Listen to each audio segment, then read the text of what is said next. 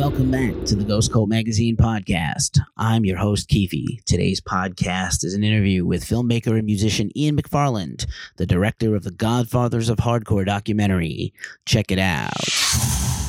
What's up, everybody? It's Keefe from Ghost Cult Magazine and the Ghost Cult Magazine podcast, and I am here with director, musician Ian McFarland, the director of the Godfathers of Hardcore film. Ian, how are you today? Hey, what's going on, man? How are you? I am great, man. Congratulations on the film. I followed the arc of the film from the making and up to now. It is now, a huge acclaimed, award-winning success, which I couldn't be happier about as a fan of this music for a long, long time. And now streamed on Showtime, streaming on Showtime on demand, and I'm sure available for purchase everywhere. And we will put those links up in the description. But I just wanted to jump in and talk, now that you had a little bit of distance from the completion of the film and the press tour and everything, where is it all sitting with you, sort of this moment where you've, finished this, labor of love, basically, this love letter to hardcore and these two guys? Well, thanks for having me on. I appreciate it. And regarding, what you just asked me, I don't know, man. It seems like a simple question, but it's actually a really complicated one. Because when you do a film, especially something that is, so close to who you are as a person, or a book, or an album, whatever, any form of, artistic expression. My medium is film right now, and I'm slowly kind of getting a grasp on what's been going on for the last year. I mean, it's a lot because I'm doing so much with this film. Sometimes you don't have time to slow down and just enjoy the moment. And my wife liked to tell me, she always, the one thing she said to me for the last 20 years, she said, just slow down. Please, just slow down, calm down, slow down, take a little slower, just sit there for a second, be in the moment. I have a really hard time doing that. I don't sit well, sit still easy. And then that kind of progresses into when I do projects, I just keep moving, and I don't really have time to enjoy it.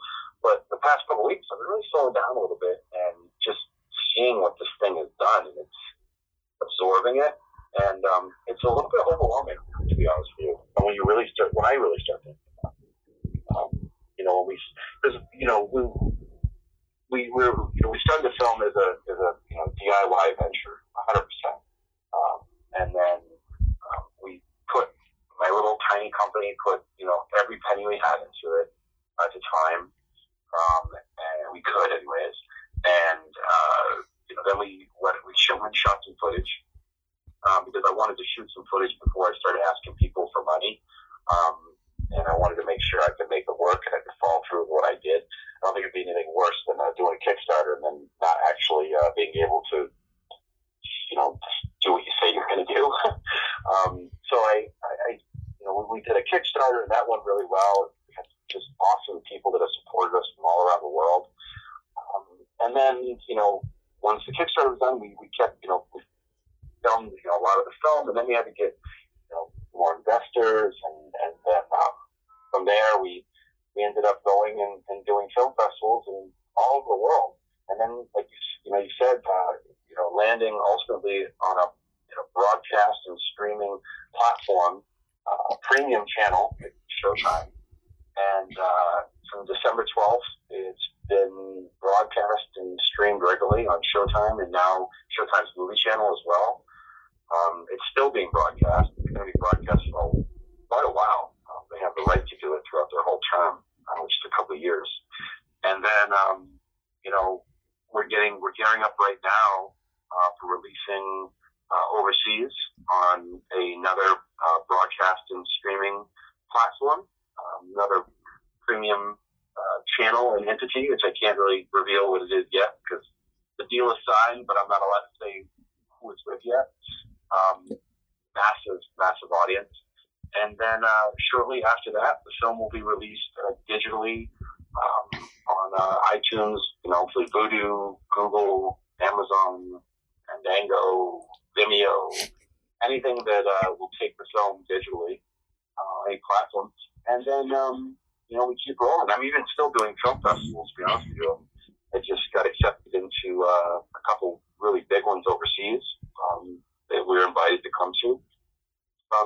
So, in the long answer, there's a lot. There's a lot going on, and I'm just kind of trying to right now take it one step at a time and just live in the moment. I couldn't be happier though. Amazing, and thanks for that answer. Now to dial it back a second, because we started there with the big view. The big view. This subject, right? New York hardcore, the roots of hardcore music, Roger and Vinny and the scene. You took such loving care, I have to say, to really illustrate all the facets, as many as possible of the time in New York. There's some archival stuff in there. There's amazing, sort of DIY band stuff from the whole history. You see like young people who have now grown up with us, and we've grown up with them. And also the relationship of Roger and Vinny. So as a filmmaker, and you've made some other films, documentary is not the most, easy thing to tackle. And it's, I think people misunderstand the purpose of documentary, but I think you did a really wonderful job there illustrating all these things. So I guess what I'm asking in a roundabout way is, why documentary? And then what inspired you to start doing this film beside your obvious connection and history yourself in hardcore? Documentary, I've always just gravitated towards documentary. For some reason, I've always been a big fan of documentary, not reality TV, but films. And I wouldn't say that I'm only do documentary, but I do. It's weird. There's a couple different types of documentary in my mind. There's there's the fly on the wall, capture as it happens, and just tell a story over a period of time. And you follow the story as it unfolds, right? You don't know how it's going to end. Then there's the other kind of documentary, which is more of like a narrative kind of documentary, storytelling. And then there's also like, maybe like, what you call it, where it would be like, documentary that is, reenactment or, talking heads and then everything's recreated. Those are the three types of documentaries that are really going right now. And I like just film. I love narrative film. I love storytelling. I don't look at it as just documentary. I look at it as film. And because, film is telling stories visually and through audio. And I love documentary because you can really do anything with it right now. And there's really no boundaries. There's a lot of just super creative films that are coming out these days, and with production value, technology moving as fast as it has in the industry, music and film, video and audio and whatnot, it makes it a lot more, obtainable for a DIY filmmaker to do high-end, high-quality, film work. And that's kind of what we tried to accomplish with this film, is tell the story in a subject that I'm, very involved with, being hardcore and punk rock. I'm invested into it. It's part of who I am, my DNA. I grew up in that scene, so telling a story from it was, almost like the most natural thing I could do, I think, when combining my two loves, which is film and music. So, documentary is just there's so much you can do with it these days. And I love it. I mean, I've done a lot of documentary work. I do a lot of commercial documentary work as well, which is a whole other monster. It's still storytelling, but it's, for advertising. Right on, and that's also my field. I work in marketing and advertising. So surely, when the subject's a little more personal to you, No less, successful or satisfying, but certainly a lot deeper meaning when it's something you've been around your whole life, which is this genre and these musicians, right? I was just gonna say, like, they say, don't do films on your friends. But I broke the rule on this one just because it was just because I had to do it, man.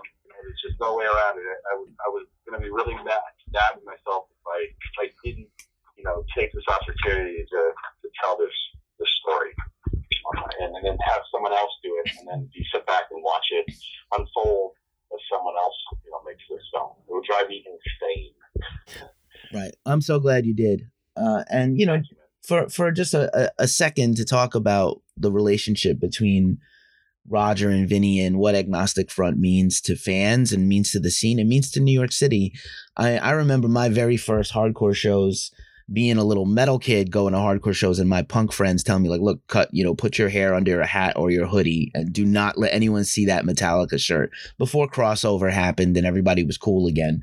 And then, you meet years later, I meet like Vinny on the street, and he's just approachable and adorable. And I go from being like terrified for my life at a show, like I'm going to get the beating of my life and killed, to like, this guy is like my dad almost, with tattoos and about the same amount of attitude and sass that my pops had.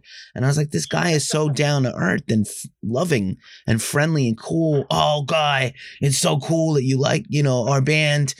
And like, it just took me back. I was like, you don't really know sometimes until you peel back the layers and just see people off stage and in real life. So Vinny and Roger, the genuine article, they're real people. They're not cartoons or caricatures. I know that hardcore has a huge past of, all kinds of craziness, but like, they're wonderful guys, man. They really are. Yeah, they're good guys. And the thing is too with the film, it's really a film about mortality. It is about, I guess hardcore and the band was, the conduit to get us there. But the film really is about mortality and loving, doing what you love, no matter what, at any cost, and anyway.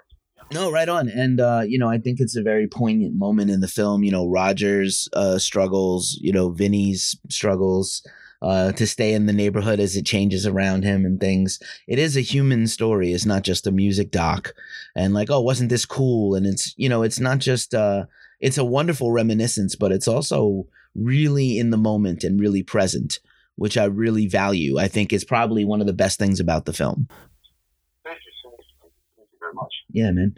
And again, this sort of best friend love story is amazing. Is something you just don't see in any film, let alone, no storytelling. We live in such a crazy male dominated ego society that like, these guys love each other like brothers and they fight like brothers, but they love each other. And there's like there's a lot of love in this film and kindness and compassion.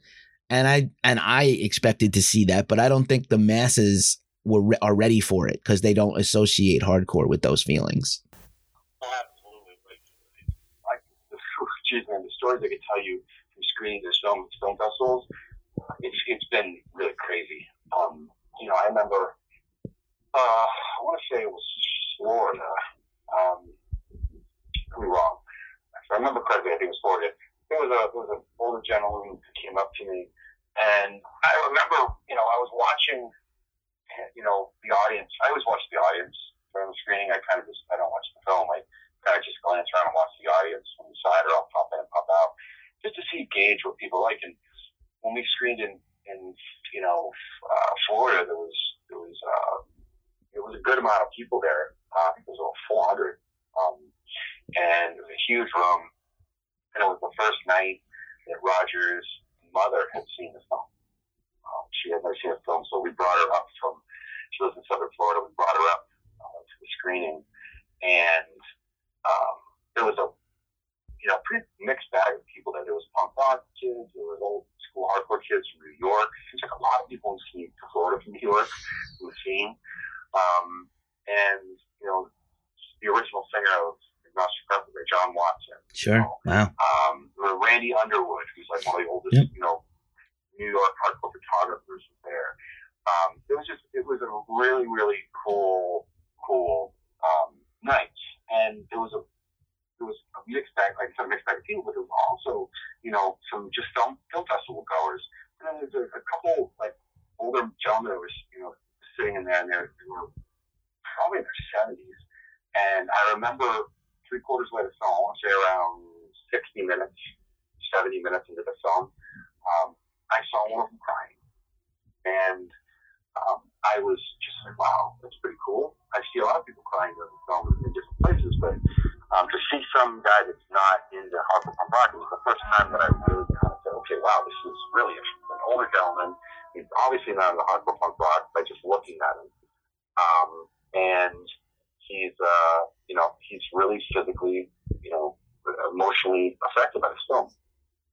Wow. So, yeah, and after the screening, he came up to me and said, hey, Mr. McFarland, I just want to let you know that this film was really remarkable.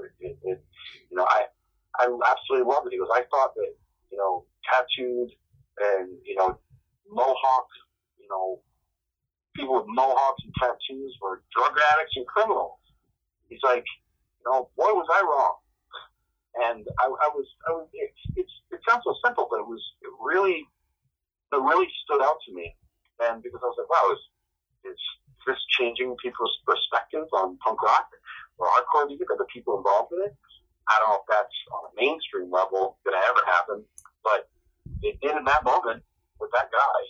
I witnessed it, and it was pretty cool. So it's, like I said, it's a lot of different people that see this movie. And it seems to be anybody can watch it and relate with it in some way. There's got to be one piece in it they can relate with, whether it be Vinny being their uncle or their dad, or, Roger being a brother or a father, or whatever it may be. Everybody's, says, that's my dad. That's how I've lived my life. I can relate with it. It's done a really good job of connecting with people. And a lot of people have, come up to me after screenings and rather than saying it's a really good movie or I hate it, one or the other, they say thank you. And I just think that's really, really profound for someone to thank me for making the movie. And I probably get thank you more than anything. Well deserved, my friend. Well deserved. Thank you for making this film, because it definitely has inspired me and inspired a lot of people who've seen it. As we wind down, I definitely, one other real highlight of the film for me in terms of the filmmaking. I think obviously with documentaries, interviews are so important. I do a lot of interviews as a journalist. As a documentarian, I mean, some of these interviews are chilling to the bone. Freddie Madball, Roger's wife, the whole gamut of everybody in the film. What was the interview you did, whether it ended up in the final film or not, that sort of stopped you in your tracks or surprised you the most? First one I did was Roger's interview. Okay. That set the stage for the whole movie. I've known Roger for 20 years. We've been, I would call it friends. You would call it friends. But once we started making this film, it just changed. Our relationship changed in some way.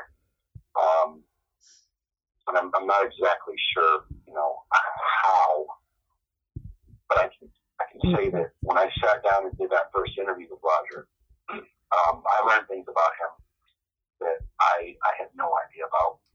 I learned stuff about the band, about him, mainly him. I was just in shock.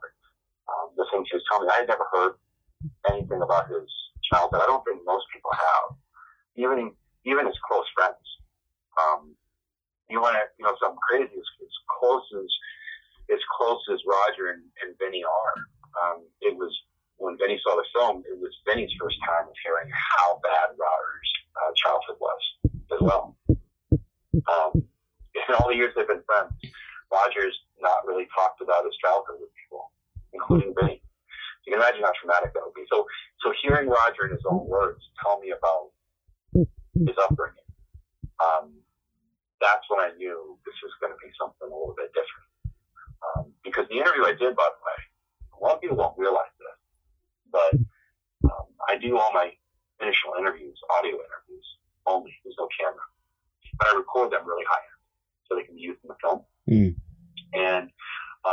the first interview I did was with Roger. The visual interview I did with Roger was actually one of the last things we did filming.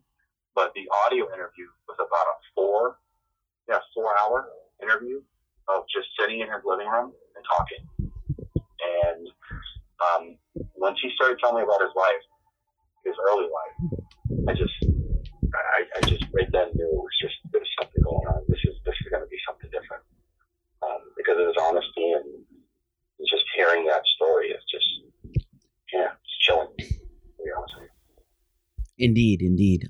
Thanks for answering that. Thanks for sharing all this insights about your film, The Godfathers are Hardcore. Congratulations on all the success of the film. You deserve it. The film is amazing and worth watching. Fans can watch it now on Showtime On Demand and on Showtime.